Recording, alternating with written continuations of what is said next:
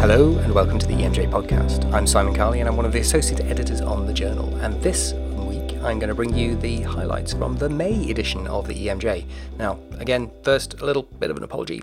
We've had so many things going on, so this podcast is coming out a little bit late, but that shouldn't stop you from going back and having a look at the journal, having a look at the papers I'm going to talk about in a minute, and also finding lots of other great stuff out there. So I hope you're enjoying your emergency medicine at the moment. It's busy times here, but there's lots of interesting things to do and always things to learn. So let's get on and think about what's really current and exciting in May. So this one was put together by Caroline Leach, who's one of my old friends, works in Coventry and is relatively new to the EMJ, and has put together an interesting resume of the most interesting, or maybe not the most interesting, but the papers which have been of particular interest to Caroline as we go through.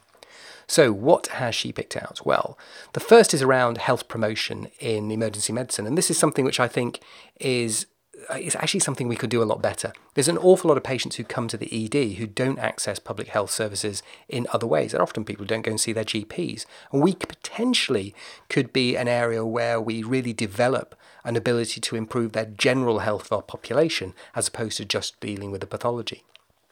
And one of those, of course, which you'll all be familiar with, is the effects of drugs and alcohol in the emergency department. In certain places, it's fair to say that we do get the idea that health promotion is critical in emergency medicine. And one of the areas is around brief interventions for the use of alcohol. And the science behind that is pretty well established, although it's not actually being done everywhere. So this month we have a paper which is a prospective cohort analysis looking at the efficacy of brief interventions for drug use in a US emergency department. And so, as expected, I guess, there was a large loss to follow-up, 40% and 44% in each arm of this trial, which unfortunately led it to be relatively underpowered. And we don't know if some of those were due to mortality from drug use even or various other different factors. But it is one of those papers which we need to look at around brief intervention for drug use as opposed to just using it for alcohol. So the brief interventions, they lasted for about 20 to 30 minutes and had a significant number of questions. That can be difficult to achieve in a time-pressured department. I think that's been one of the problems we've had with brief interventions before. Some of them aren't that brief. But even then, there's the issue of follow-up and lack of power, but in this study, they didn't really demonstrate any reduction in self-reported drug use or an increase in use of drug treatment service utilisation over a 12-month period. A bit disappointing, really. There is an accompanying commentary by Richard Saltz, and that discusses how we still have a responsibility to address this. So even though this study didn't really find any definitive reason to do it, I think it's an area which we need to explore with further. And maybe the ED isn't the place to do it. Maybe we just need to signpost these people to experts in that, and that's kind of what we do in my neck of the woods. We have good local community services and we point people in those directions. Of course, if they don't want to go, that is a problem, and unfortunately many of the people using drugs, and certainly in my health economy, are leading pretty tough lives and aren't generally engaging in other forms of services either. So a big area of our practice, a big problem. Should we be involved in it? Yes, but we don't quite know how as yet. Obviously, the EMJ is a very broad journal. We take lots of different papers, so it's not perhaps that unusual to go from brief intervention in illicit drug use to paediatric intubation. And there's a nice paper this month looking at paediatric intubation. I'm sure you're familiar with the idea about how far you should put an ET tube in a kid. So many emergency physicians will use something like the APLS, Advanced Pediatric Life Support calculation of the age of the patient divided by 2 plus 12, and that calculates the length of an oral endotracheal tube at intubation. But it's a formula, and we know we have problems with formulas in other areas of paediatric practice, particularly weight, for example. So there's a study this month which retrospectively analysed the images of 499 Korean children undergoing CT of the neck and actually measured the distance on scan from the mid-incisors to the mid-trachea, kind of way you should be putting the tube. And they derived a decision formula based on weight, for instance, which is a little bit more complicated. It's 5.5 plus, get this bit, 0.5 times the weight in kilos. And height for children is 3 plus 0.1 times the height in centimetres. And that did perform better than the APLS formula or the Brozolo tape at validation. Now, is there enough evidence for us to radically change practice here? Possibly not. It's not quite the same as actually doing it in practice, and it's not quite the same because this is a single country analysis. So we don't know whether this is going to work in other populations, but it's certainly interesting to look at. What we really need to know is on how many occasions when we use the formula, is not how accurate it is, but how often it's sufficiently inaccurate to be clinically important. And I don't think we have that data yet. It's the same with weight studies, actually. Again, it's not whether it's the average better. I'm interested in the extremes, not the average. Does that make sense? I hope so. But that's what's really important. If it's out by 0.1 centimetres, really don't care. If it's out by 3 centimetres, probably care. Get my point. We then go on to a study looking at methodology. So there's a great paper which I'm sure you know all about, positionality in quantitative studies. You know about positionality? Do you? Well, I really didn't know what the word positionality was. Constructivism? Yeah, a little bit about that. Reflexivity? Sounds like a therapy that's an alternative thing that you do with your feet.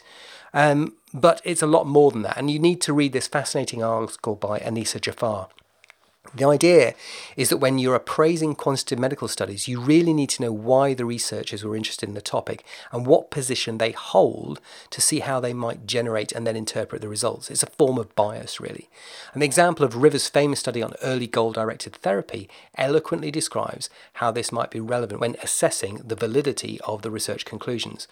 So I think what Anissa is saying here is you have to be inside the mind of the researcher to understand why they did what they did and how they came to the conclusions that they did. And actually, this is positionality in quantitative studies. We do very similar things when we're looking at qualitative studies, where the position of the researcher in qualitative studies, clearly that's important and that's well described. So this is, I think, taking that concept into quantitative studies. If you're a researcher, if you're into critical appraisal, definitely read this. We then look at more quantitative stuff, I suppose. Physician productivity, it's not a simple sum. Absolutely.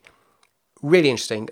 Been quite a lot of work around this in the journal over the last couple of years, but emergency departments commonly use productivity to plan staffing to judge individual performance according to the average number of patients seen per hour. I can hear everybody groaning. It's not a good test, but there you go.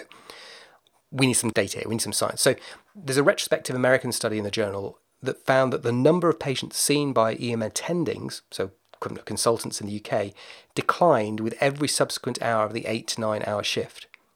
Why? Is it fatigue? Is it accumulation of patients, waiting results, having to go back and reassess them? Lots of different things could influence that. But additional patient arrivals in the ED were associated with a modest increase in hourly productivity, but this was lost towards the end of the shift. And there's differences between the 3 studied sites, emphasise the importance of using local data to assess productivity. I'm quite passionate about this. I think productivity in terms of measured number of patients per hour is actually a very poor measure of productivity, actually, because it depends what sort of patients you're seeing. It depends what time of day it is. It depends what else is going on in the department. It depends on the complexity. It's so vague and generally unhelpful that there's always going to be some variation. Clearly, if you see none or you see thousands, I'm worried about you at both ends. But there's got to be a normal range which we can work with. The other thing about productivity and just looking at numbers is it can potentially be gamed. So you could just choose to see the easier patients. Even if they're in the same triage category, I'm sure we can identify some patients which are quicker and easier to see than others. And I just don't think it's a good measure. What I do think is important is when you get onto very long shifts, productivity clearly goes down. I mean, if you work people, in my experience, beyond 8 hours for most people, the number of patients they see beyond 8 hours just becomes almost negligible. And I genuinely wonder why we have shifts that run that long. I know, a lot of doctors want to work them, a lot of nurses want to work longer shifts because it means you work fewer days, but actually you just get more tired. There's lots of evidence. Anyway, an argument for another day. But have a look at this. Working time, productivity, burnout, tiredness, fatigue, they're all important and related things. And this is an interesting paper that might shed some insight into those issues. Of course, one of the issues which does slow us down a lot is overcrowding in the ED, and I'm sure we're all familiar with that. So there's an interesting paper on whether ED overcrowding impacts on the clinical care of medical patients. And we know, yeah, it does. But there's good evidence out there. Right, okay, what do we need to know? Can you imagine it's getting to the end of the shift, change over time, and the emergency department is very busy with long waits to be seen. Do patients get less comprehensive investigations and treatment at these times? Interesting question. And are they more likely to be referred for medical admission inappropriately? As a lot of people may think that that's the case. So, Canadian study found that for patients with COPD, heart failure or sepsis, there was in fact no difference for patients referred at the end of the shift compared with the middle, and it was the same for patients referred at times of high compared with low surge. I thought that was interesting. It's not what I would expect to see. Conversion rates, actual admissions after referral were pretty high, over 93%. I think that's pretty similar to the UK. And the authors agree that the results may vary for other less obvious medical diagnoses. I understand why they've just looked at those diagnoses. It's an easier way to do the study, but we don't know if that's going to be the case across everything. So that's a positive thing. It suggests that we are delivering the same sort of care irrespective of time and also the end of shift changeover, which is good. Then we also look at a paper looking at the differences in epidemiology and outcomes for elderly versus young STEMI patients, so those with ST elevation MIs. So it's a paper from Singapore. It's a registry review of over 14,000 patients who had a STEMI with a comparison of those under 65 as opposed to those over 65.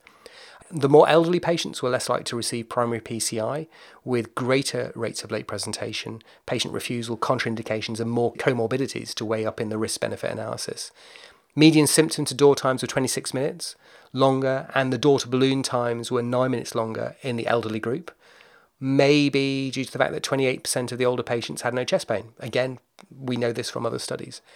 And the authors conclude that the absence of primary PCI is likely to worsen outcomes for the over 65-year age group, but in the over 85 patients, the survival benefit is probably less pronounced and requires more of a bespoke individual risk-benefit analysis. Because PCI is great, but it's not without its complications. So, that's May. Sorry it's so late. Go back and have a look at it. It's really good. Test yourself on the chest x-ray image challenge and diagnose why the patient had acute chest pain following tooth extraction. Does sound a bit weird. And you probably have seen this condition before, but this is a kind of unusual one, so go and have a look at that. So, keep up to speed with the podcast, follow us on Twitter, Facebook, keep in touch, read the journal, let us know what you think. There's loads more in the journal than I've talked about today, so get out there and have a read, and have fun, and love your emergency medicine. Bye.